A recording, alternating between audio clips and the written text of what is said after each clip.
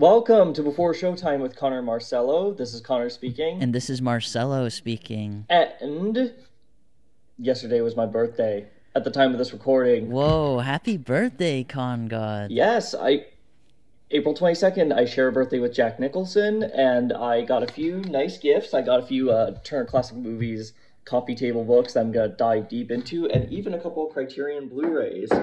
So I also got the Jaws log by Carl Gottlieb. Wow, that's really cool. Supposedly one of the ultimate books about filmmaking and about the film. I'm kind of ashamed at myself for not having read this, so I'm definitely going to give that a dive.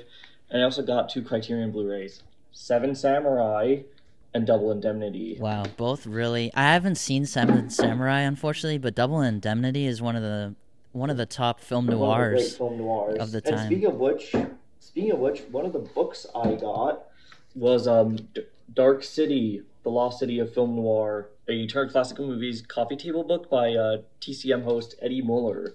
There's a whole section on Double Indemnity in this film. Yeah. In this book, my mistake. Someone knows what they're doing with their free time. That's a good use, dude. Yeah. What else did you do special? Just like have dinner with the folks for your 19th birthday? Yeah, my mother and uncle and my sister came down to DC, and we had some lovely chicken parmesan. It's awesome, Connor. Well, we're going to do our episode today on Beau is Afraid, which is recently released, which is the new Ari Aster, Joaquin Phoenix movie that is out. Let's just dive right in, Connor. Can you give a little backstory to what Beau is Afraid is about? Okay, where to begin? The basic log line of the picture is that Joaquin Phoenix is this kind of perpetually afraid and paranoid man named Beau who is visiting his mother, and he goes on essentially this epic Kafkaesque, disturbing, horrifying, hilarious, bizarro, epic odyssey to just see his mom. Ari Aster himself describes it as a Jewish Lord of the Rings, which, if anything, that piqued my interest even further. Yeah, this movie, it's not really one you can't really sum it up even in a couple sentences, because it is so, as you said, dense, surreal, dreamlike. I don't know if something's happening on screen is real, or if it's a dream, or if it's something else, a hallucination. It's a crazy time in the theater. I will come out and say that. What did you think, Connor? Overall thoughts? I was pretty speechless by the end of this. This is certainly, I knew going in that this was going to be such a polarizing film. A love it or hate it one, if anything. I'm definitely in the love it crowd. This is probably my favorite of the year so far. I was really, really just taken by the whole experience of seeing this film. It was, I think, the only Ari Aster film I saw in the theater. In fact, I got to see it at a fan-first screening at the AMC in Georgetown in IMAX. Packed showing. Wow, not a single seat open. Yeah, and we got shirts. Wow, what do the shirts look like? They're basically like the Beau's gray shirt from the whole film, and it just has his name on it. That's so It's cool. still a fun little souvenir. No, yeah, the free free merchandise for anything, I'll take it personally. I have to come out and say this movie took me through a journey that I didn't know I was going to be going on for that 3-hour time period. And yeah, you don't know where this thing is going to go. I don't know if I'm at the point where I love this movie, but I think it's a great film. I think it's a really, really solid time. To put into perspective, I gave it a 4 out of 5 on Letterboxd. So I give it a 5. That's around where I'm at with it, because maybe it's going to be one of those that I think about it more and I start to like it more, right? Because it feels like it's definitely, I've only seen it once. I am definitely seeing it a second and possibly third time, just to dive so deep into all the layers of this picture, all the symbolism of it, and just the way that Ari Aster just creates this nightmare world. it's a 3 hour trip worth going on, certainly.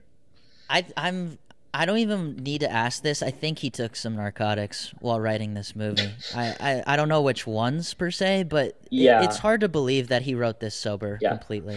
For context, this is Ari Aster's third feature film. He directed the two excellent horror pictures, Hereditary and Midsummer for A24, which if you're listening to this, you've probably seen them. They're at this point they're like somewhat modern classics, and they really established his name in the horror genre.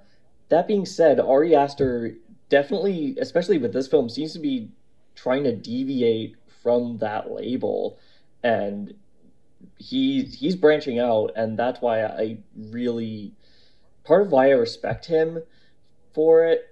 And because when I first saw it announced, I thought it was going to be a little more like horrific, although this does like have horrific elements to it. It's ostensibly a fantastical black comedy. Yeah, I don't And see this as a horror movie, Connor. I don't. no, Yeah, no, I wouldn't say so. And it's basically this is what happens. This movie is what happens when you give Ari Aster 35 to 40 million dollars, A24's biggest budget to date, and get him to do whatever the fuck he pleases. And it is it's a I'm ride. okay with it that he got And 35 mil to do what he three wanted. hours. And 3 hours too. Originally, it was announced as being a 4 hour rough cut, which again I can just only imagine how. If this is like as far as he can go with the 3 hour cut, like imagine how the 4 hour cut is. I know. I would not be opposed to seeing like a midsummer like director's cut of this. Yeah, I have to say that, like you kind of already mentioned The this, runtime didn't really bother me like it did a lot of people. but this is by far his boldest work to come out Oh out of yeah. his three films. But at the same time, I have a feeling it's not going to be as accessible as his other ones. Oh Weirdly. no. Yeah. Oh no. It's easily it is I can I don't know if I'd like recommend this film to everyone as much as I would even recommend those films, because this is such a swing. It is a without a doubt this is without a doubt an art house picture. It is not it's not made for mainstream audiences. It's a bold swing. I've heard it compared to well, a lot of times this film reminded me of I'm thinking of ending things, but somehow like first of all a lot funnier and like somehow even more bizarre. So that should probably give you an idea of what it's like. And I've also heard it compared to films like Mother or even Babylon in terms of just it being a big budget swing by one of the big modern American directors and being like very inaccessible and bizarre and just balls to the wall, just pure, just everything, including the kitchen sink. Yeah, And I can definitely see it alienating a lot of viewers. It is not for everyone. and for those that haven't seen the trailer, maybe, which like if you haven't, like just go watch it. It's a really good trailer. Yeah, it's not bad. It doesn't show a whole lot. Yeah. But something to note is like it does have to do with themes of like pharmaceutical drugs. So when it does get trippy, in my opinion, it wasn't super random, which I liked. Like, it actually had a plot point and a reasoning to it. Yeah, the surrealism with this film, when it dives into it, it goes head first, just full on David Lynch into it, and it's just gorgeous at time. There's this, we'll just detail it more in the spoiler section, but halfway through the film, there's a whole animated section of the film where the only live actors are Joaquin Phoenix and a couple others, and it's just you've seen a little bit of it in the trailers. It is just stunning to look at. It was particularly hypnotic just to see it in the theater and in IMAX. This is a movie like you have to see in a theater. Yeah, I watched it in an AMC, and unfortunately at my theater it wasn't very crowded. So Please go out and Was support it an it. IMAX? It wasn't IMAX. It was a standard like AMC showing, but Oh, still, like 6 people in the IMAX entire is ideal. theater, and me and my brother are 2 of the 6. It's just not a good turnout. Yeah, I thought so because this, given that it's 35 million and it's such a swing, probably even bigger than say like I'd say like as big as Mother maybe. This is gonna lose money. I definitely see this getting like an F on Cinema Score. I've heard stories about like audience member, thankfully not my screening, but I've heard stories in some reviews of audience members like straight up. I've heard like 10 walkouts out of some screenings, Damn, and dude. like people shouting, somebody shouting out during the screening like this movie fucking sucks. Well, it's not accessible. Like the plot is really tough to follow, I must Yeah, say. I can see people hating this film. But if you like movies that not understanding are it. super introspective, right, and are super even existential at times, and talk about generally universal themes, right? There's a huge component when Yeah, it comes to it is. his relationship with a family member in the movie, which we will go into in the spoiler section. Yeah, because the spoiler section is going to take up the large chunk of this episode because this is a film that warrants maybe even like multiple like spoiler discussions. It's even because like it I'm going to is be honest with you, Connor. It's so hard to talk about dense. this movie without even spoiling something because it's just such a deep dive movie into Yeah, the mental it's state of such a Beau. yeah, and I was if you're going again if you're going into this expecting a horror film, expecting something really just like I can't sleep at night, terrifying like Midsummer or Hereditary, you'll come out disappointed. Yeah, it's more. Yeah, it's not a horror movie, guys. I It's a don't know. black Yeah, comedy. we do have to say this, Connor. Joaquin Phoenix Yeah, is incredible in the movie. My God. as usual. Like I think it, saying this is one of Joaquin Phoenix's better works. I don't know if this even means much because like everything he does is like one of his best works He walks onto lately. set and it's already like we already got something on our hands. I'm not even Yeah, kidding. and he's certainly a character in this film. He his character. We'll talk about it more in the spoiler section again, but his character again is like we kind of feel his just kind of what at every situation that he ends up in, and we just feel his like perpetual fear of pretty much everything and anything around him, and he captures that so well, and it's just he's so funny in this So film. funny, dude. He was Like when so when funny. he's just like waking up at Amy Ryan and Nathan Lane's house, he's just like, what is that? Or What? how about that part, Connor, where he's in a bathtub and he looks above him and there's a And special it's guest, dude. There's a special guest. Oh yes, my God, dude. yes.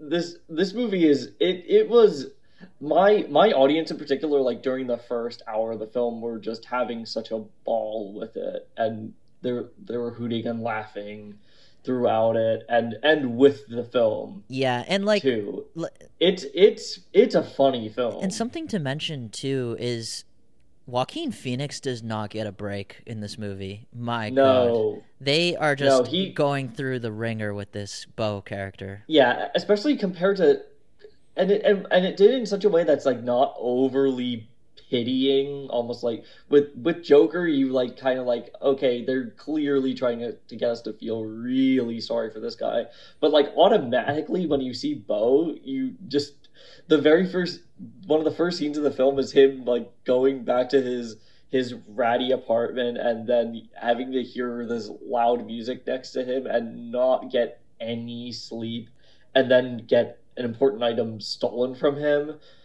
And so you're like, again, this dude cannot catch a break. Yeah, I'd be The poor genuinely guy. surprised if somebody from New York thought this was a bad movie because No. I think it really gets it right when it comes to living in an apartment with roommates Hint, that you don't hint. know.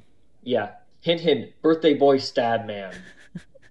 Yeah. Oh my God. Some of the characters that were like side characters It were so weird, it's dude. memorable. So weird. It's like, and when the first time you see him like going to his place, you see like 15 different like almost side plots going on in 1 minute, because there's so much. There are like hundreds of extras, each like seems like new characters. And if I recall correctly, Ari Aster actually made character bios for every character in Hereditary before, while writing the script, and so that kind of informed his writing of that. I would not be surprised if he did something similar just for the extras in this movie. Yeah, there were When there you were see just this, so many, like, and that's probably where some of that budget went, right? Is just getting those yeah, scenes down certainly. like in an authentic way. I have to say this. There's this small little story I heard from Ari Aster speaking with Joaquin Phoenix on the A24 podcast. Mhm. And it was essentially one of the first days of shooting. Joaquin Phoenix is on set next to his suitcase and is doing something that he thinks is in character, right? But is not in the script. And Aster comes up to Like Phoenix. ad libs. Yeah, and Aster comes up to Phoenix and is like all giddy about it. And Joaquin literally tells him, like, hey, are you gonna be like this the whole time, where like everything I do you're just gonna say it's like solid gold, like acting? Is that what it's gonna be like? He even was like kind of challenging the director to a certain level of, you can't just always say I'm good when I'm doing something different. And I think I have to say Aster got pushed by this performance in this movie, because Yeah, it certainly. is, I would say, out of all of This his is films, like the most character centric, right? I mean, his name is in the yeah, this title. isn't this is an actor director collab if there was one, because I feel like they're both like kind of the forces behind Beau is Afraid, and they both like I don't think I can really imagine anyone else playing Beau, honestly. That's how I good feel he like is this in the was I role, think this was dude. written You for walk out of him. the movie and you're like, yep, there was nobody better for that part. Yeah, I like bought him 100% as like this kind of like aloof, slightly aloof but troubled character. And it's the, from what I recall, I actually listened to another interview that this time it was with Nathan Lane and Amy Ryan, who play the military family that take Beau in after an accident happens. They talked about how Ari Aster, even though there was so much written and done for the film, he still did allow some improvisation, and I think he became a little more flexible with that when he got Joaquin Phoenix, because he is such a known method actor and is like kind of again willing to do whatever it takes to get into character. He, for And me, yeah, Connor, is probably a top 5 working actor right now. I'm certainly not even kidding. I think one of he, them. every time, like you said, he does a film, it is a must watch film. I'm not even kidding. Yeah, he always, even if it's a like a picture I don't really care for, it's never his doing. Yeah. Like I always still like believe him in that part. I have to say this as well. Aster, visually speaking, this is a little bit different than his other work, I must say. Yeah, even though it's like just as incredible looking and I think sounding and visually, I don't watch. think he's directed better. I think that on a visual standpoint alone, this is Yeah, his best directed picture. yeah, technically it's just an astonishing film, and this is part of the reason why I saw it in IMAX. Yeah. Like as soon as I saw the opening scene and like heard it coming out of all the sound coming out of all the speakers, because the very first scene of the film, which is of Beau being born, basically from his POV. Another, first of all, like a very strange way to, an already very strange way to start a film. That I will say I was this already like, though. I whoa, will say this. Andrew Dominic can learn some lessons from Ari Aster on how to show somebody giving birth and not make it so traumatizing to watch. exploitative, Yeah. yeah, and plus this is already like kind of like a mock scary scene, and I was as soon as I saw that in IMAX and with the surround system, I was just like I knew this was going to be, and then the title just suddenly comes up. I was just like, this is going to be a trip. One of the first moments where I realized like this sound design is going to be A1 in this movie. This film sounds fantastic. Like, even if you like end up watching it at home, like listen to it with surround sound. It helps. Definitely. Well, do you have any other thoughts besides like just to get in before the spoiler section? I think I said a lot of what I wanted to say at first, because we are going to dive deep. We're going hard on Beau's Afraid, guys. It's one of those movies. You got to. Deep. All right. Well, I will say this as a final thing before we go into spoilers. The camera work on this is exquisite. Long shots, dolly shots, anything you can think of, but done to a point that is not distracting, which I always freaking love in movies. That's what I always liked about Ari's stuff. Like, even from Hereditary, like, there were parts where I didn't... When we first see Anne Dowd's character introducing her, like apparition powers to Toni Collette, like, I did not know that scene was going to be... I did not know until it ended, until it cut, that it was going to be one take. Yeah, no, it was like without a doubt, like, he has Kubrick in him, stylistically, 100%, and in terms of just the swings he's willing to take, and his perfectionism, from what I recall, because in an interview, obviously he didn't go to nearly the extremes, but he was willing to go to it, based on the interview with Nathan Lane on the Next Best Picture podcast. Check them out. He talked about how he was willing to do a lot of takes, and eventually, but he didn't like do it to the point where he was trying to torment the actors. And he basically said later on, like, when he talked to Nathan Lane, he was saying, like, don't focus as much on the lines as much as you are focusing on the fact that this character is gonna, like, say whatever he can to keep Beau in his house. And that was the direction he gave.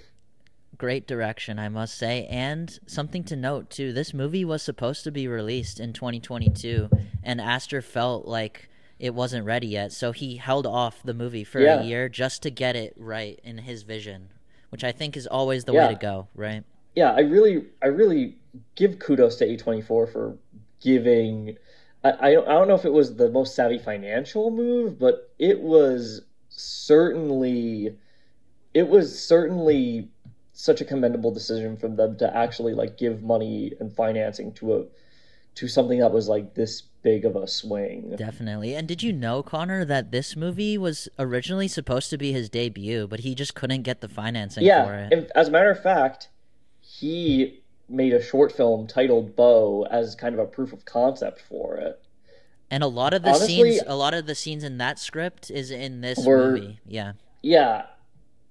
Because I don't know how this could be a debut feature. I think even like something like Hereditary, I guess, could be a debut feature, but like even then, like, wow, what a debut! Like, he already had his style, he already wore his style like a glove, like, first off. So confident with his direction. That was a moment where I was like, this guy's gonna go on to this. The guy's already gone on to greatness, and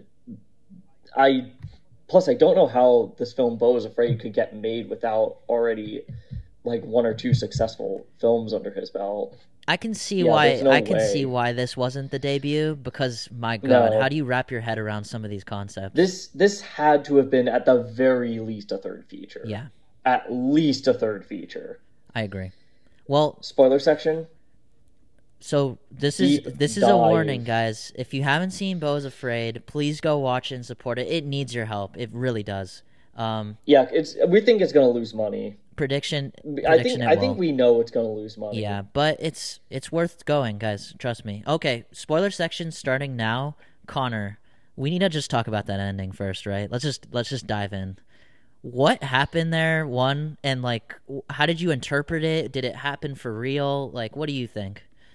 Oh my God, where to really begin with this? Because I'll give we should probably not discuss the ending until a little later on, Okay. Where because do you want to take it first? The convo. Where do you want to take it? first of all, he as soon the very one of the first moment of the film where Beau is born, and you can already like get a sense of the very troubled relationship he has with his mother, played by Patti LuPone, who's it doesn't show up on screen until much later, but is probably just as good as Phoenix. She's dynamite, dude. In this She's part. dynamite in the movie. Oscar worthy in it, even though I know it's going to get nothing. She's fantastic in it. But as soon as you see that opening and like you hear like Beau accidentally getting dropped, she's like, oh my god, he's not crying anymore? Is he still alive? And you can already sense that, like, at first, like, it kind of seems normal, but then like you kind of you already get a sense of like an overprotective parent right away. Yeah, and this that ends movie, up fueling Connor, a lot could of have. Beau's paranoia. This movie could have been called "Mommy Issues," the movie, because Yep. this is Also could have been called. yeah. It also could have been called Hereditary. It also could have been called Ari Aster likes to go into family dramas? Question mark. Definitely. Yeah. But yeah, dude, the mother Relationship the mother problems, component the in filmmaker. this movie, that's when it started to finally click into place, the pieces, because for the first hour I did not know what the hell like we were Yeah, doing. it's like, what? But in a good way. I have to say, this movie, I did not know where it was going to go next by each No, scene. this is not even if you don't like the movie, you can't exactly call it predictable. Not at all. Let's go into that New York apartment sequence in the beginning, because it's insane, dude. First of all, I want to mention before that. I want to mention the very first interaction that Beau has with another person, which is with his therapist, played very well by Stephen McKinley Henderson, who later becomes a villainous presence. I don't know. In a few minutes later, he already becomes a villainous presence. He writes down as Beau is talking to him. He writes down the word guilty, which at first, like you could already think like, okay, Beau is talking to him. He's talking about how he's feeling guilty about his relationship with his mother. But then later on, you finally understand that it like means guilty as in he's feeling guilty, but also that he has to plead guilty. Like Later literally on. We'll plead guilty. Yeah. Later on, we'll dive into that. When he goes into his apartment, you already see all this seemingly random, but also this is another reason why I think I need to view this film a second time, because there are so many like little details. Like, do you remember like in the beginning all this crazy graffiti on the wall? Yeah, he has some really interesting language. Yeah, he has some really interesting set design in his apartment, including the fact that it doesn't look like a shithole, which I was like expecting. It actually looks Like, okay.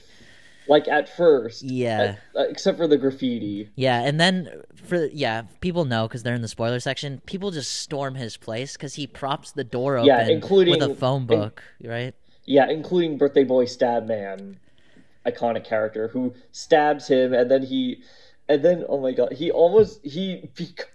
almost like he becomes the Birthday Boy Stabman, but not a killer, because he like.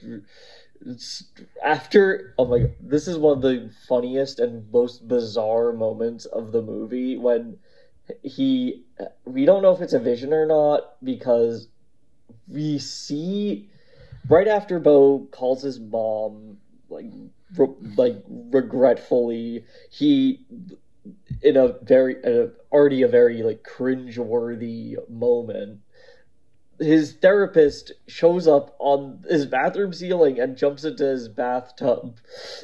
And then Beau ends up running around naked, getting stabbed by the birthday stab man. Yeah, dude. Remember when he's drowning too in the bathtub because the guy and him are having a tussle? And also there's a spider that was on the dude's face that lands in the bathtub, so that becomes a whole thing too. It's an awesome scene.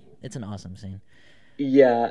And like, of course, he gets into the accident, and then he ends up at this military family, this like super like the kind of bourgeois upper middle class, like at first seemingly idyllic home, and of course the parents are Amy Ryan and Nathan Lane, both of whom are also excellent.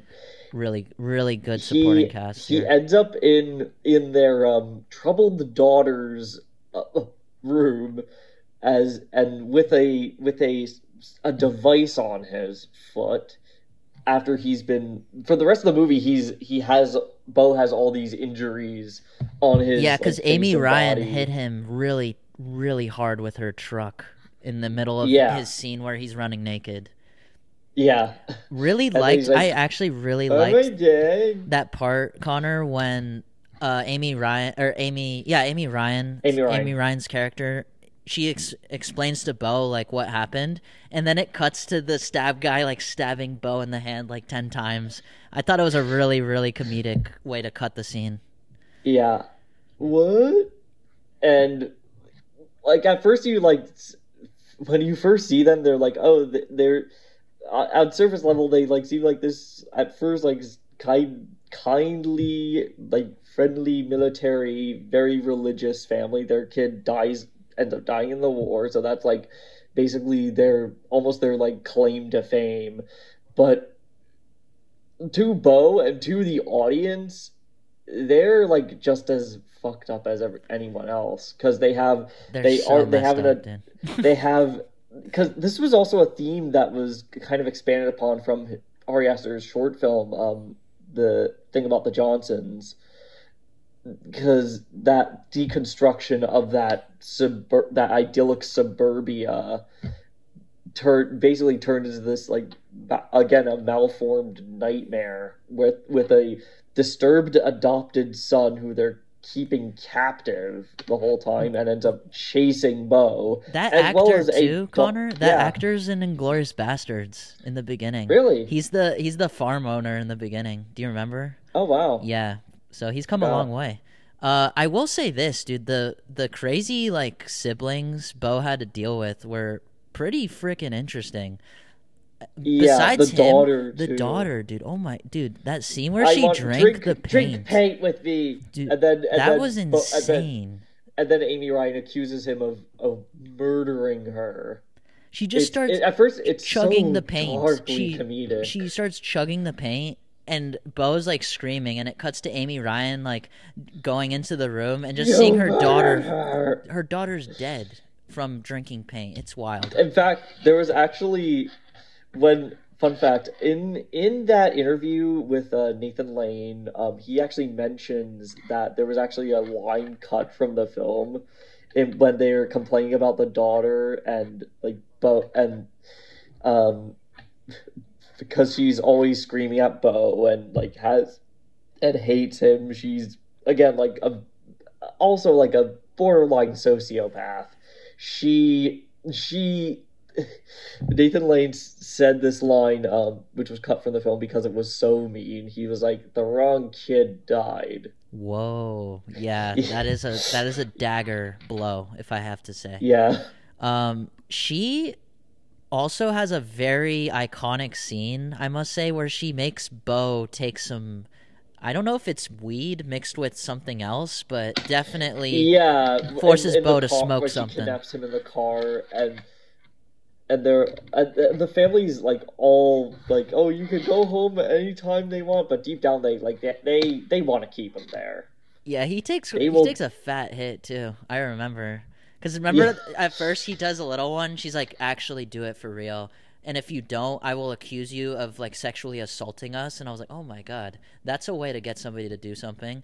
But yeah, and then he proceeds to take like the fattest hit from the blunt. Once again, Beau cannot catch a break. This entire movie, cannot catch a break. I actually don't think there's a single break in this entire movie for Beau. No, nothing good happens to him. Because then right after that, right after like daughter makes him smoke and then drinks a ton of paint and dies, he gets lost in a forest essentially, and starts watching a play that's being commenced by a theater group in the forest. Do you want to In the explain? forest too. But before that, we get some flashbacks between him and his mother True, that's very important. and younger Beau, which, by the way, ingenious piece of marketing. Because everyone thought, because the very first poster of the film was of younger Beau, and everyone assumed, oh, it thought it was AI generated or de-aging.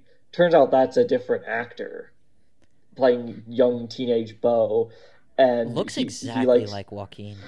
The face yeah, shape he and looks. everything. It's so uncanny and kind of creepy that he looks so much like Joaquin, and he we see him first in this flashback sequence where he is with his mother on a cruise ship and then meets his childhood crush, and and he's still like kind of being a little controlled by his mother in a respect, 100%. and and and his crush, her character, who her photo, by the way, is seen early on in the film, is interesting.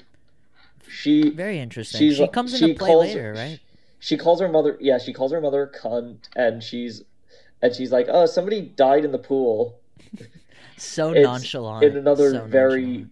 although when that happens, she does like announce it to everyone on the ship and like kind of alert everyone to it. So at least there's that. But like she's definitely a much. I think what attracts Beau to her is that she's a much less repressed character, because she's like willing to like yell and cuss and like say things and like call chocolate liquid shit. And She's got a little bit of quirkiness to her, right? Clearly. And Beau is yeah, because that whereas typical Beau is, kid that's so introverted that can't really say much, right?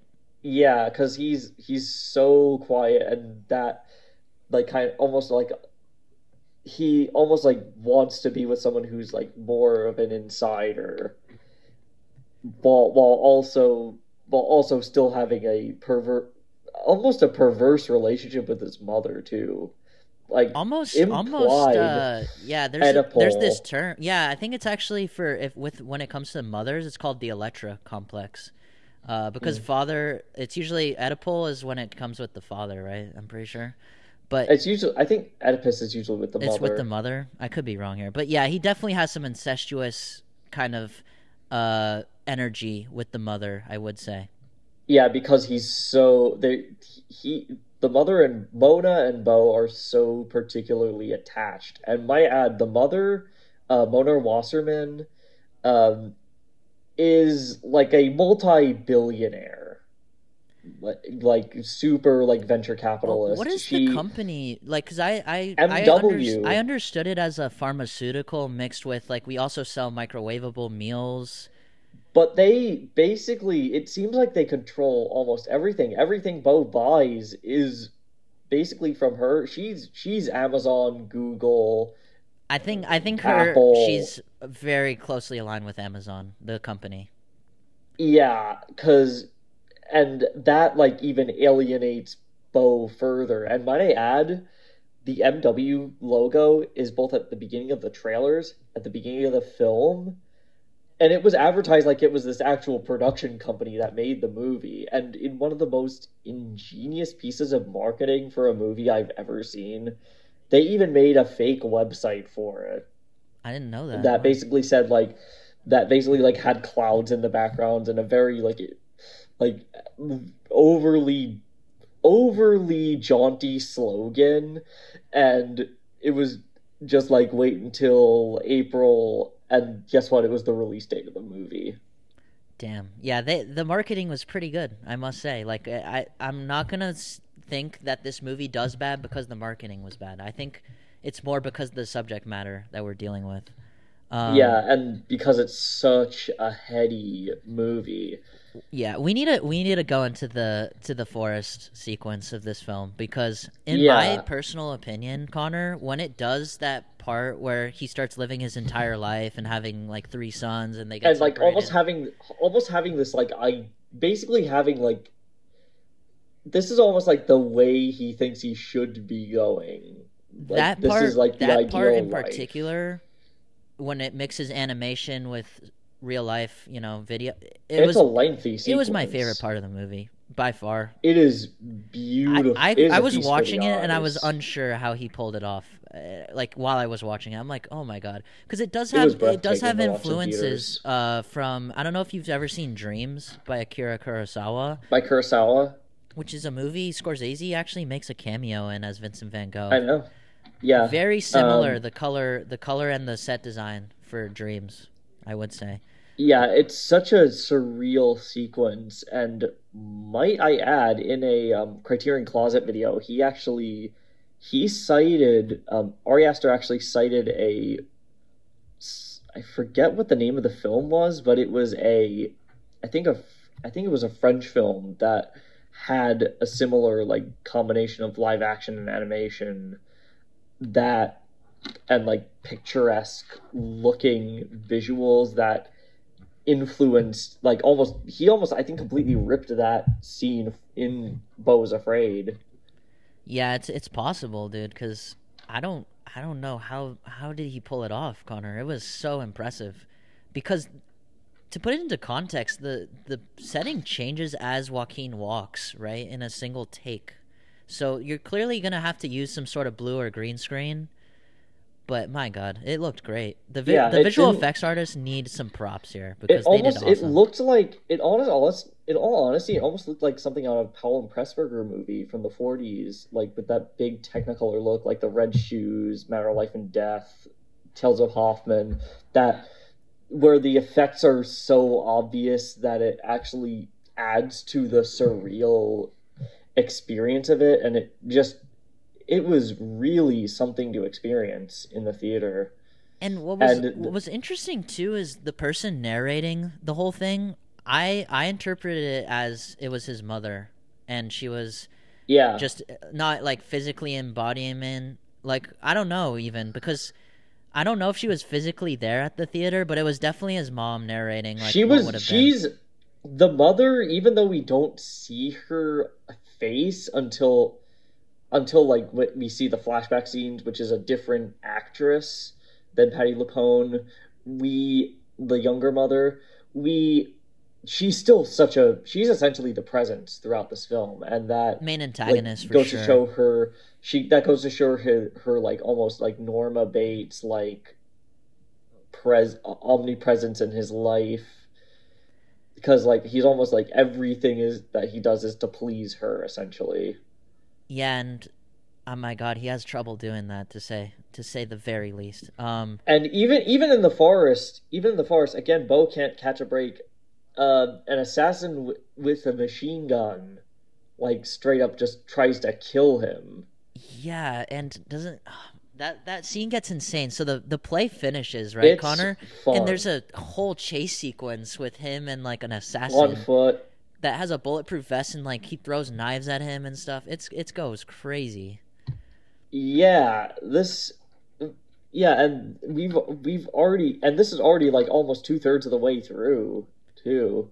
Yeah. So So this so is then after that, he gets knocked out because I think a grenade kind of like gets close to him and he falls unconscious, right? And yeah, again. he wakes up, right? And he's like, I do not know what just happened. And what do you want to explain? Do you want to explain to the audience what happens, Connor? Yeah, eventually he going to his ends up going to a house where she is seen earlier on in the film, but as Parker Posey, but as his childhood sweetheart. He previously sees her in a newscast, and that causes him to vomit on the daughter's computer to her chagrin, and he sees her at this giant house, and he finds out that she worked for his mother, Mona Wasserman, because he sees.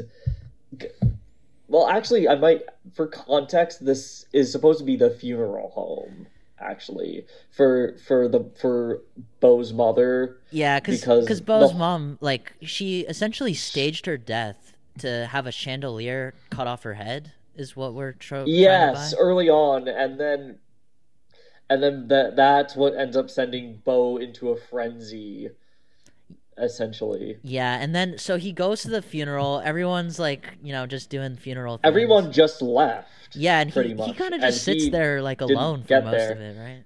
And then he like kind of looks around the house as her favorite song plays, and then he sees his childhood sweetheart, Elaine.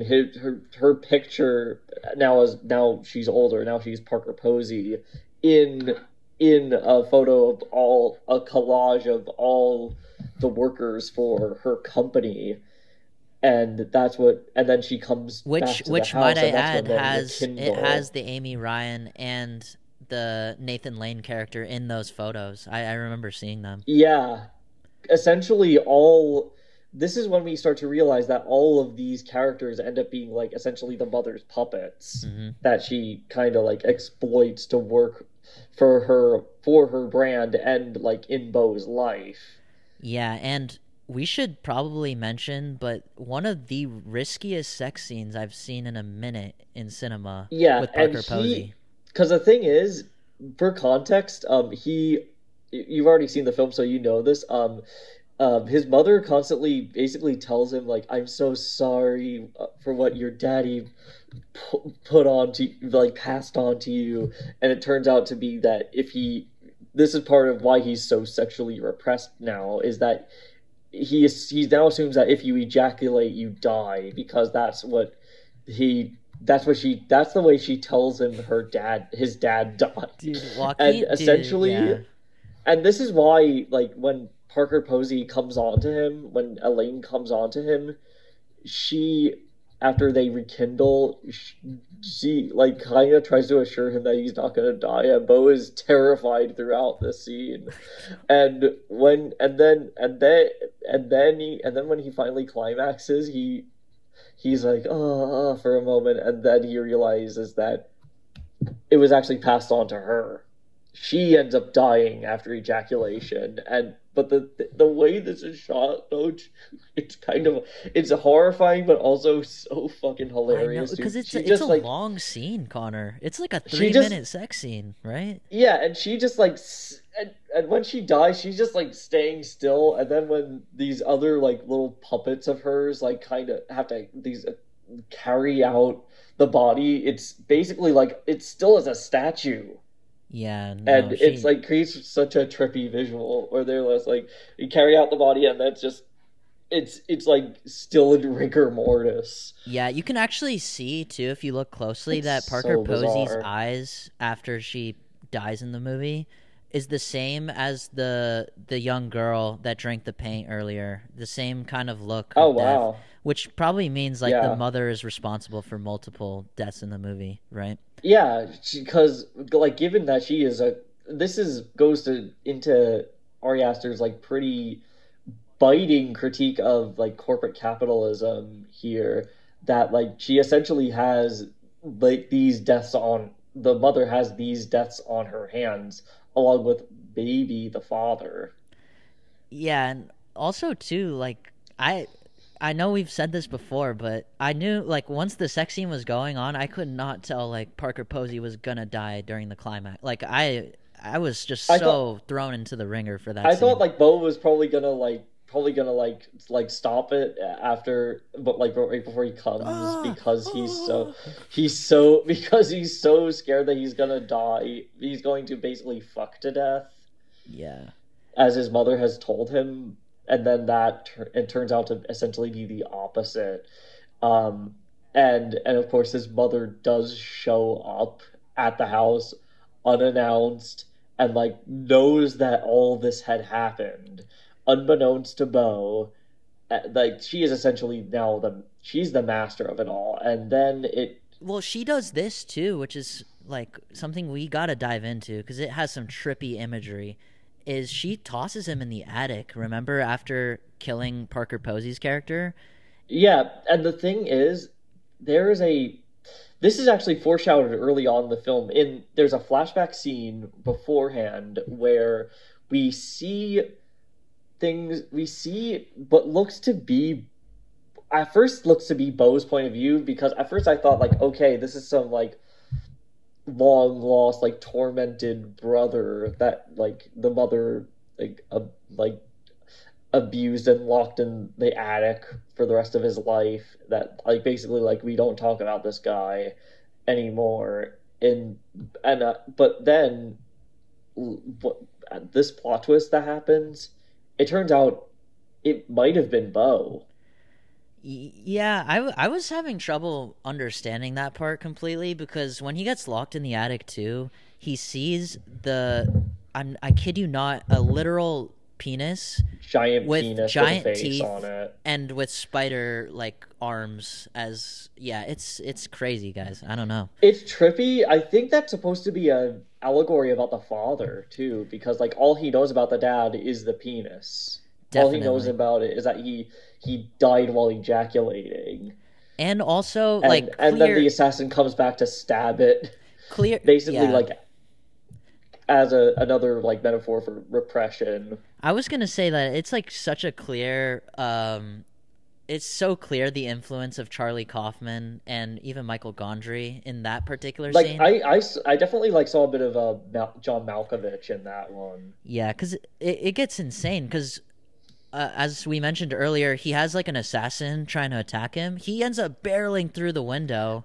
That's that's the reason why the device is on him too, as a tracker. Yeah, and then the assassin comes in but gets killed by the penis because the penis like stabs Yeah, him with a spider leg or something. Yeah, that scene is insane, dude. I was like, "What is going yeah, on?" But and I'm liking it. might I add, in the scene, Beau sees himself as an old man, which was an image that had been seen earlier on in the film during the scene in the forest. Fantastic age makeup on Joaquin Phoenix, by the way. This should get That nominated for he has like makeup. a, If this doesn't get I know it nominated, won't, but I don't know what to say. but he has like this. He's now like basically like the Santa Claus mixed with a member of ZZ Top. He has this giant beard on him with like these baggy eyes, and he's elderly, and that's the image that you see on the poster as well. Because like this, he basically like sees himself as like what has basically happened the rest of his life. And the way I interpreted, I don't know if you interpreted it this way, but I think Beau, I think his last moments were in the attic. I think this might have been, I think this might have been the fantasy that he had, this everything that transpired, like right, like as he lay dying, as his mother locked him in, I actually which is didn't. pretty I didn't think terrifying. about that, but now that you mention it, that could be a reason why he sees an older version of himself locked in there, right? Because Yeah, maybe he never got out and he just had to stay there for the rest of his yeah, I life. don't think he got out ever, Could be. really. I'm of the interpretation that he did get out and then proceeds to kill his mom, right?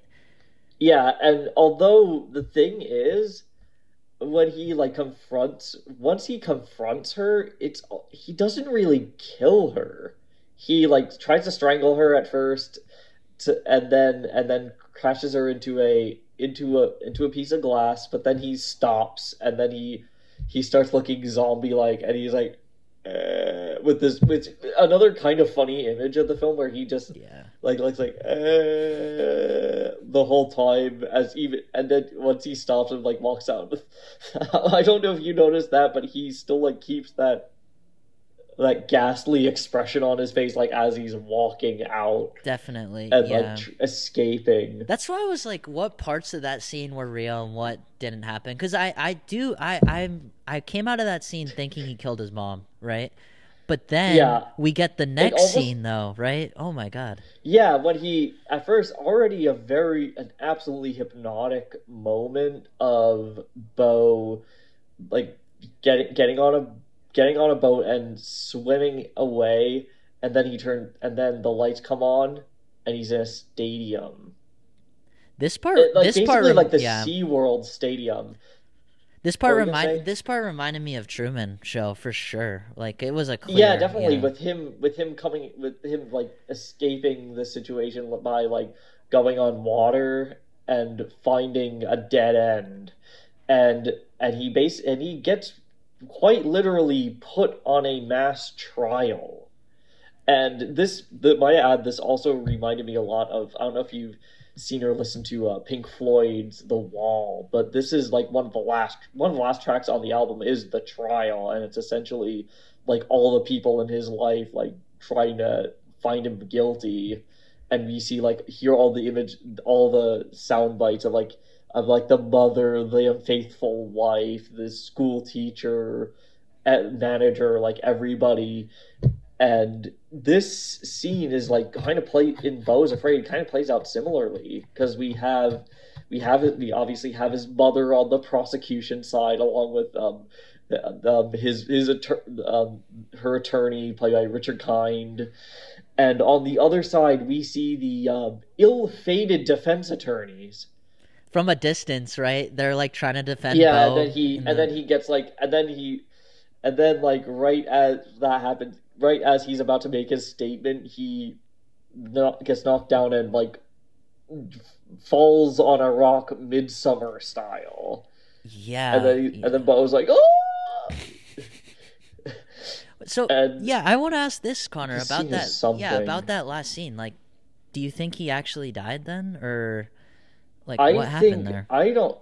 I think it's all an allegory for him, like about his own guilt, kind of overcoming him, and kind of devouring his existence essentially. Because again, like as we see the defense getting literally and figuratively killed, he like because he still has like so much of his mother in him. He's like now quite literally like in a corner. Yeah, and then he drowns. I personally, He's getting drowned in guilt, as in the water. Yeah, that's why like part of the reason I didn't take it literally, like besides the fact that there's this huge stadium that all of a sudden surrounded him in the middle of the ocean. With a crowd too. I think that could also symbolize a lot of Mona Wasserman's customers, given that like they're making a show out of this, a media spectacle. Yeah, that's why I'm like, I do think the mom is dead. Like, I don't think she's alive there doing a whole like full-blown trial on Beau, like where I guess his punishment is he gets blown up and drowned like in a weird way where the boat is kind of upside down, and that is the whole end credit sequence. Mm-hmm. And that was one of the more memorable credit sequences I've seen in a while. Because too. As the audience that is watching Beau's trial leaves, so do the audience of the movie theater. The audience of the theater leaves. I stay after the damn credits. I want to see who did this. Come on. Yeah, I stayed too, just to see like. Not me. Like, is it literally just going to be this happens. Boat like chilling in the water here? And it was. So. And it was. It was, as like the written and directed by Ari Aster, starring Joaquin Phoenix. Like, it's a very memorable last shot too. Like, I remember that shot, like exactly how it was framed and stuff. So it was effective in some sort of way. I know that's the part though. A lot of people are gonna either go with it or just be like, "What was that?" That's the part I think that's gonna divide the audiences. Yeah, because it is such a. That's like the moment where I like found out that I was like really speechless by the end of this. Like I need a few days to fully take this one in, because it was just such a trip, and it was an experience of it was such a dense and like worth analyzing movie that I hadn't seen like in a long time, really. Like I haven't seen a movie like this. This one was going to age well. Yeah, this one was going to age well. Like even if it's polarizing now, I feel like this is going to become like discussed a lot. If any of his movies were to become like a cult classic per se, like I think this is the one. I know this is going to be like a big cult phenomenon, honestly, and like almost a Fight Club-ish discussion on it. Mm-hmm. And might I add, the funny thing is, like, I've seen videos of like clips of Ari Aster, Joaquin Phoenix, or Martin Scorsese. Thank you for championing this film, by the way. They like come to the theater for the Q&A, and the credits are still playing with the boat upside down, and it's just like this is the time where they got to discuss, and the movie's essentially still going. That's funny. Yeah, they just came in like literally, I guess, in the middle of the ending, if you think about it. Yeah, more or less. Yeah. Well, that about wraps it This up for like our what did spoiler you thoughts, did right? yeah, did you have any issues with the film? You know, like the reason I didn't give it like that 5 out of 5 on Letterboxd, Yeah, I will I say, did. is I walked out of that theater not 100% sure, like if like what I watched I totally understood, and so that might be a thing on Yeah. me. It actually is not on the movie. It's just Yeah, cuz it's such a dense picture. it's definitely one. Again, multiple viewings are required for this one. I don't think I got everything. I don't know if I even got like everything out of it, honestly, since with just a first viewing. I think this needs this again at least a second or third watch in order to fully like dissect every single Yeah. like symbol present Yeah, so here. that's like the thing, the confusion of like, did I get everything? That's where like maybe there's a slight flaw with I that, guess but you like kind of how like can you left not like have that happening in this you're like breaking sort of up. movie? Am I back now? Yeah, you're back. Yeah, I was Yeah, just this saying was it's just one of those. If it's not confusing you, I'd be like, you're one of the smartest people in the world, because how can you get that on a yeah. first I try? was like I was like not always I feel like I wasn't always like confused by the film as much as I was like kind of trying to like piece everything together more or less like a puzzle. And I for surprisingly like nobody no I didn't see like walkouts in my theater unless people were going in the bathroom during it. And I it seems like my audience was a little more receptive to it than a lot of others, even though like the people in back of me were just like, what? And a couple people were like, did he die? And like are already starting to like figure out their interpretations of Mm-hmm. it Yeah, no, once the credits it ended. is a very complicated movie, but really, really expertly directed and acted. And might I add, I didn't feel the 3 hour runtime personally. No, I didn't really. I didn't have like I know like some people like had issues with the runtime. I didn't really, I honestly. thought Tar, which is 15 minutes shorter, felt way longer than this movie. Yeah, that like felt like an epic too. Yeah, so if that puts it into context for people, like, do I go to this 3 hour movie? Like, you're not gonna feel the runtime, I assure you.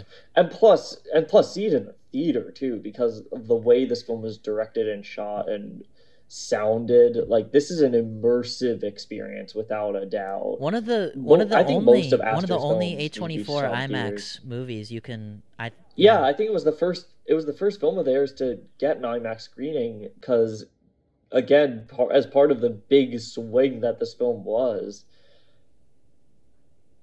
this this movie it's an epic in every sense of the term. Absolutely. Well, that wraps up our thoughts on Beau is Afraid, which was pretty beefy to say the least, but Yeah, I don't. it was I think worthy of it, dude. yeah we could even dedicate another episode to it. Yeah. If I'm being honest, this was I think this was my favorite. This is my favorite film of the year so far because it. This is I think it might be my favorite, dude. I think it is. I can definitively say that. Yeah, I mean, I guess like so far, like not much is out, but this is definitely we obviously haven't seen Oppenheimer, Barbie, or Past Lives, but this is a film where I think the hype paid off because this was one of my most anticipated films of the year, possibly of all time. Because I unfortunately did not, I was not lucky enough to see Hereditary or Midsummer on the big screen. I did see them like a year or two after, like a year after they came out, Mm-hmm. but and that's when I like really fell in love with both of those. And I this I feel like this film like hit me immediately. I don't know if it's recency bias or just that this was just such a like a such a just a masterful piece of work. Daring And too. So bold. So bold for Ari Aster Yeah, to do this this I because I know it was already an idea he had originally, but this idea is a lot. this would not have gotten made 10 or 15 years ago. Definitely not. Hell no. Speaking, Hell yeah, no. speaking of Hereditary and Midsummer, let's Here we pivot to the go. last part of this episode, which we will be ranking Ari Aster's filmography up to this point. So we know like he's gonna make more movies in the future, but as of Yeah, I hope 2023, so. he's released 3 films, and we will be ranking each of them. So I'm gonna Yeah. start off the list with my number 3 pick, which is Midsummer. Midsummer is my number 3 That's actually pick. mine too. That's actually mine too. Not because it's a bad film per se, I because this is also an excellent movie. I just I will admit hands down that I did not love it on a first viewing. I did not I didn't actually care for it that much when I first saw I'm it. on your boat, dude. Like I watched this I in was theaters. I walked out of the theater like I don't know if I liked that one, and I let it sit yeah, though. I did let it sit, and it got better. that's with me too. I like didn't because when I first saw the film, I was first of all like that was a movie like at first when I first saw the film I was a little put off by the that film felt longer I think than Beau for me Absolutely, at least way absolutely. back I when I watched it in first a saw it. theater, and I remember being like, Lucky, this is a slower burn than Hereditary was. yeah, and I also like when I did see it I didn't love the side characters as much as Florence Pugh and Jack Rayner's like main relationship, Danny and Christian, and I felt like it kind of should have focused more on that. And that Midsummer, from what I recall, was a similarly polarizing film, like kind of a love it or hate it to Beau, even though it's significantly grown in stature since. And I also, this was, I think this might have been just me. I don't know if it was just me or this move. The ending, as memorable as it was, it felt like The Wicker Man. Yeah, it didn't It feel was a memorable ending, but it felt like The Wicker Man. out of all of his other works, it didn't feel as original as It's the not others. quite as original, even though it's similarly bold. Like I can't deny Let's see. that. Ooh, Con God got You disconnected there? here. Let's see if he comes back. I think you just broke up again.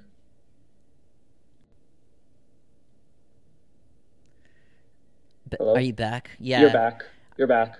What were you saying just now? I was talking about like how like this film is like similarly bold, but I don't think quite as original as his other works, which is why I still have it at the bottom. That being said, like that that is such a disturbing fucking movie.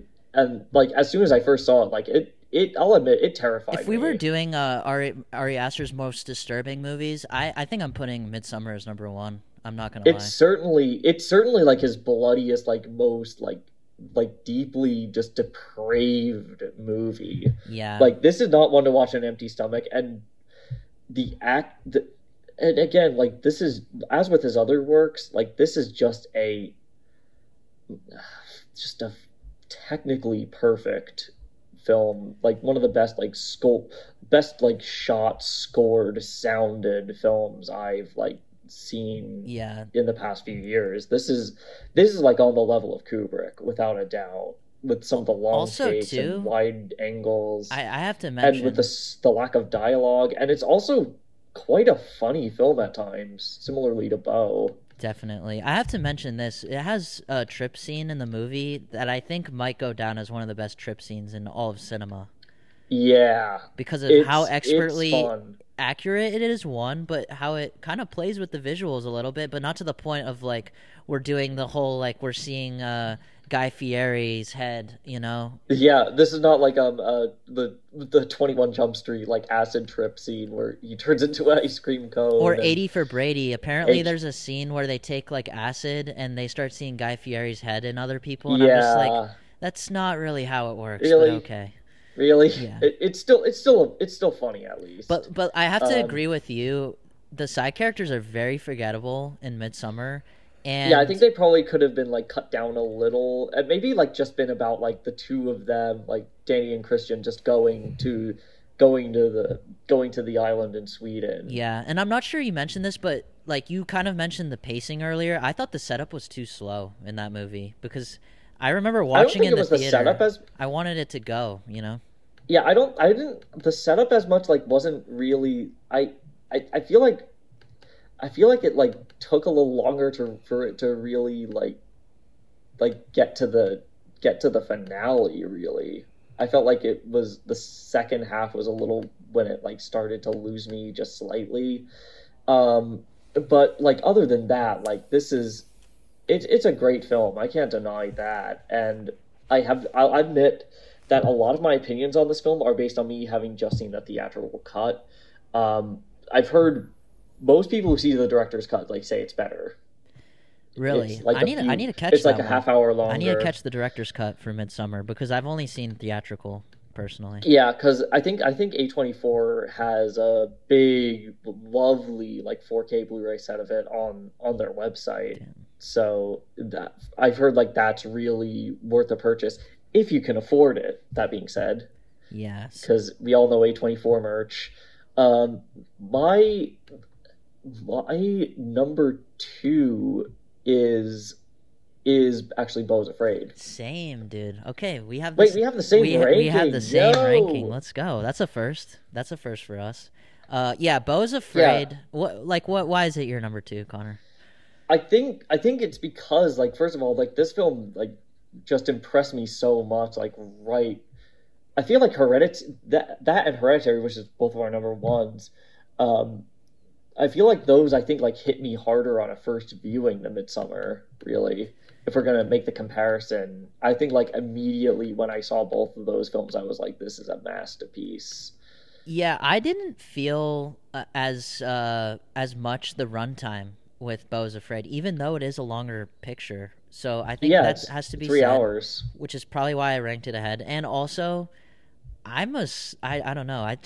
I like movies that I don't know where it's going, and for some reason, Yeah, I feel like I love I psychological feel like stuff like Midsummer I that. could kind of get a gist because I've seen horror movies in the past. Like, but Beau's Afraid, I could not Like predict it at all. yeah, but yeah, like Beau might be like his boldest, like one of his most original visions yet.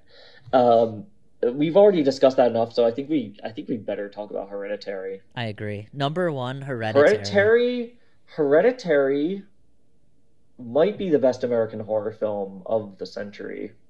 I think it's One of the greatest of all it might time. be. This is a hot take, Connor. It might be my favorite horror movie of all time. I buy I've that. seen a lot of great horror movies. I don't know what it is about that one.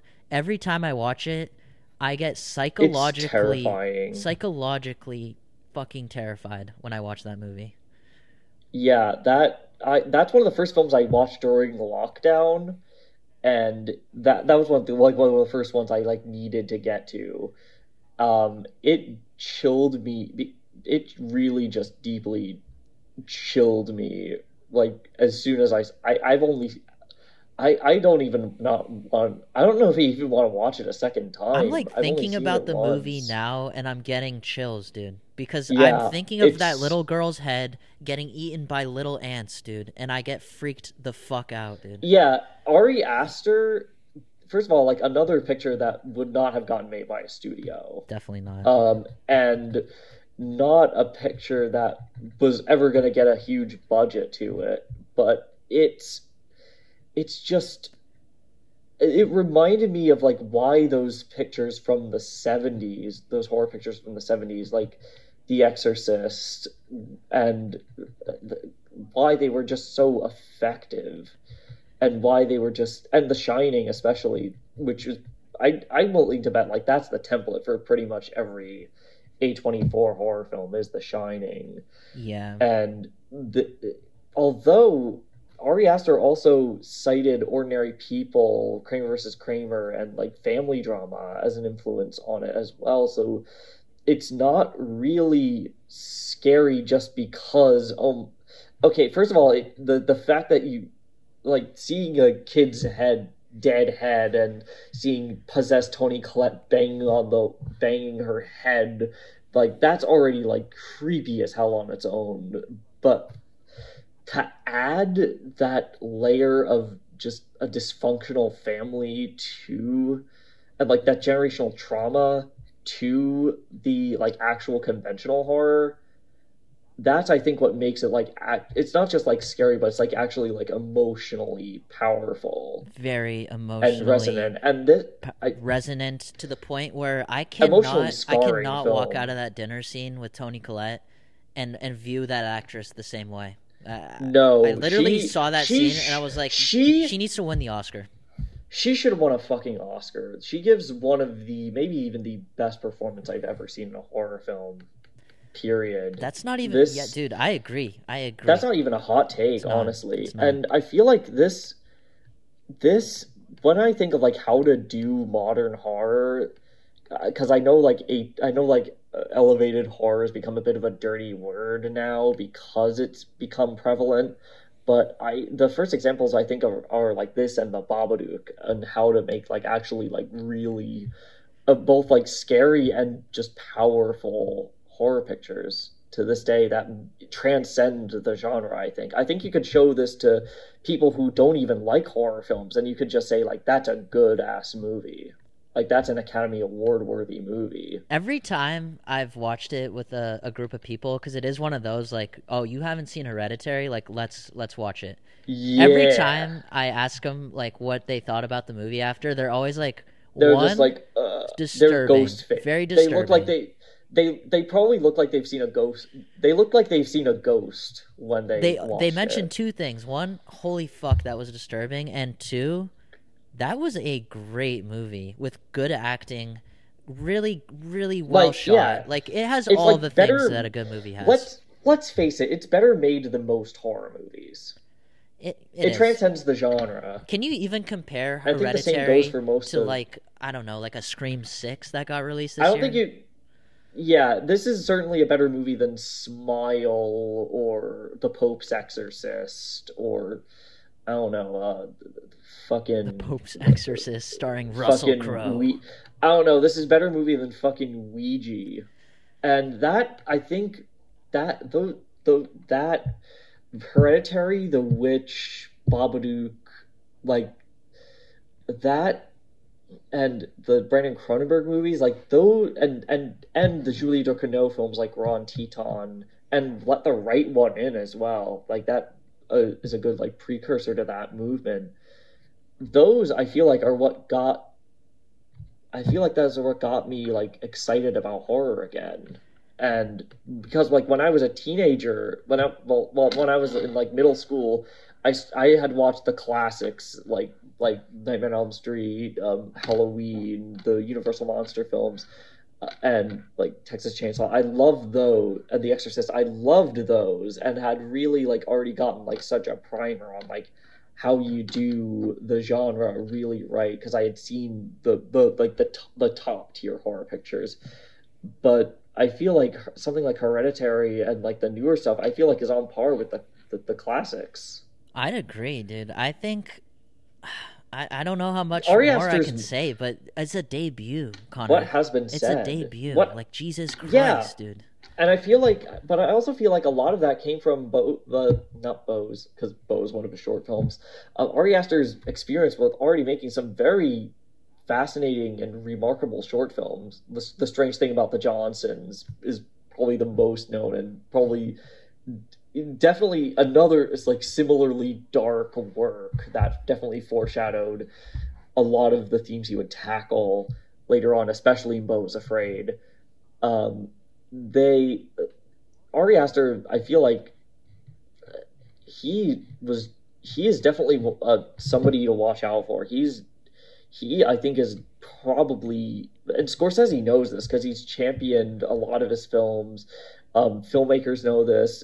He's already having an influence, It's and almost to the I'd take to point, say he's one Connor. of the greats now. It's almost to the point where he's not a genre. Like he doesn't No, make genre films. no, He makes his own genre, if that makes sense. Like he's yeah, not just he makes an strictly Ari Aster horror. movie. It's just an Ari Aster movie, which could mean horror, could mean comedy, could mean drama. Could mean whatever Beau is afraid was, Yeah, he like, says which is in many cases like everything. It's I mean it's like honestly like everything you could honestly, like Beau is Afraid is an action film. It's a comedy. It's a horror film. It's a romance, and it delves into science fiction, fantasy. Like it's Beau is Afraid is like everything. Yeah, but the thing is too that makes Ari such a great filmmaker is meshing all those genres while also like getting to the basics of like a good horror movie doesn't need jump scares all the fucking time. Right? No, no, it needs to You can actually have be imagery of disturbing, Toni Collette in the ceiling in the dark crawling walls, banging her and that'll head. freak me out like effectively enough. You don't need her like flashing a scary face and boom, the sound gets Yeah, loud. no, he like knows he Ari Aster is one of the few like filmmakers today who like really in Hollywood who actually expects so much intelligence of his audience, and in that respect, like his films become like all the more rewarding for somebody who like knows the genre, and even people who like aren't fans of the genre can, I think, watch an Ari Aster movie and be like, that was powerful. Yeah, yeah. I haven't heard anyone And that's what, tell me like that guy's movies are not for me. Because even when they're not for them, they can find something to like enjoy out of it. Like you're at saying. least there's like something to respect about it. It almost like reminds me, not everybody likes David Lynch, not everybody likes, say, like, I don't know, like Lars von Trier, like somebody like that, or like Gaspar Noé, if we want to go with a more extreme example, or Darren Aronofsky, and or even Julie Ducournau, and and even like people who don't like their films, like even I can admit, like they have visions. They don't not have talent. Yeah. Ari Aster, like we've been saying, one of the most talented American filmmakers to come out recently. Working today. Yeah. Certainly, and he is a valuable part of this film movement that is, I think, is still going now, especially given that A24 has gotten Moonlight and Everything Everywhere, like a couple of Best Pictures under their belt. I feel like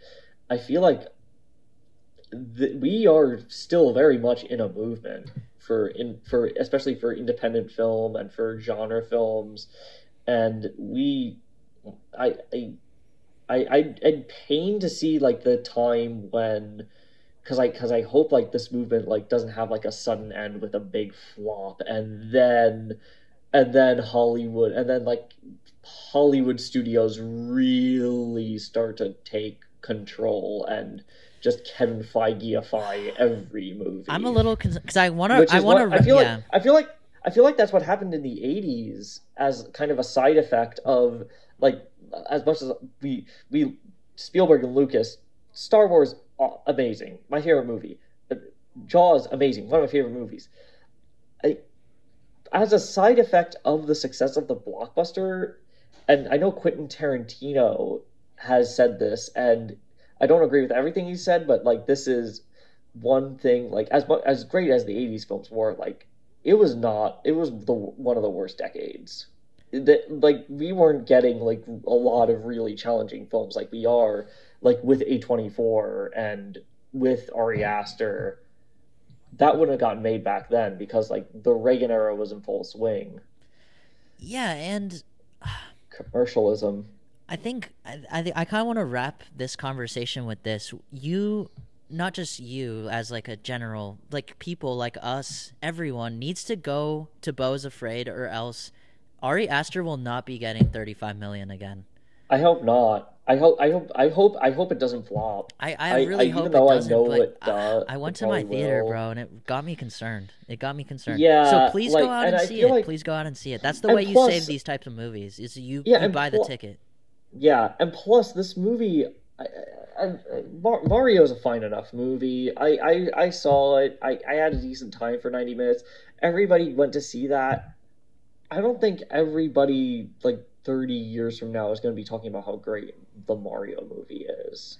Or Yeah, was, unless it was like really nostalgic. different type of movie, obviously. But one you know for sure is gonna be okay if you don't go to it, right? Beau's Afraid is straight Yeah, up. If you don't go to it, you might not see these movies again. like this is. I don't think we've had a movie like What Was Afraid come out, at least like in at least two like hundreds of theaters, I because don't it's think so. such a swing. Because I don't know I if we'll think ever this. see that I honestly again. think this is a harder or like a more bold, like not bold per se, but it's definitely a tougher vision to give money to than even Everything Everywhere, I would say. Yeah, probably. Because Beau's Afraid, it And both doesn't are it doesn't care challenging. about catering to a certain audience base or No, anything. no. No. Yeah, and that's what I like kind of respect about a lot of these like really great filmmakers, is that they don't really like, it's clearly like something like Mario or Quantumania was like pretty focus grouped.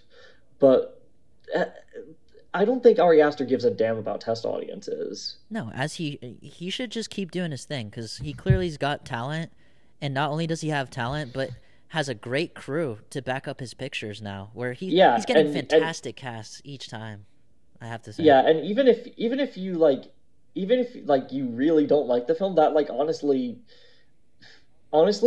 it'll lead to like even more interesting discussions and about a picture like this. And I feel like something like Beau and Ari Aster's pictures and the A24 pictures and Everything Everywhere, I feel like when, like, in the 70s we all know The Godfather, Jaws, Star Wars, The Exorcist, Alien. I feel like that is probably going to be the A24 films that are coming out now. That's going to be like, what was American cinema like back then? And then they'll be like, that stuff. That stuff That was the mixed good with shit. obviously the big budget tentpoles, right? With like a few of the tentpoles, like Spider-Verse, or like, I don't know, like Gone Girl, like those, like that's this kind of stuff that ends up, or Christopher Nolan's movies, like those are the kinds of stuff that ends up lasting. For sure. Well, I just want to say thanks to the audience for making it this far. I know it was a little bit long because guess what? Ari Aster is a very good filmmaker, and we must discuss his Yes, things. and his last movie was certainly dense enough for an hour and a half long episode. Yeah. Our next episode, we were thinking of, there are a couple movies that are getting released, including Polite Society. Which I'm very much looking forward to. It just came out of Sundance. There's another film called RMN that I'm excited about. I have not actually seen that director's work. And in addition, you'll add it. Yeah, Connor and I also watched Air, which I think we should add to, because we might be reviewing that briefly on the next episode. We both thought it was quite good. Pretty solid. But the big one though, for at least for me, because this is my favorite horror franchise of all time, Evil Dead Rise. Evil Dead Rise, guys. If I just recently watched it, I thought it was very good. I had a good time at the theater. I'm gonna go watch it based on your recommendation, and I also had another friend totally loved that movie, so I'm gonna go check it out. The Evil Dead movies, like even the remake, like that stuff, like that's a series that doesn't really disappoint. I wonder what ranking we will do for that episode. Yeah, yeah, we'll know. Yeah, all right. Hail to the king, baby. Yes, sir. All right. Well, that is it for this episode. Thanks again, and yeah, catch you next time on Before Showtime with Connor and Marcelo.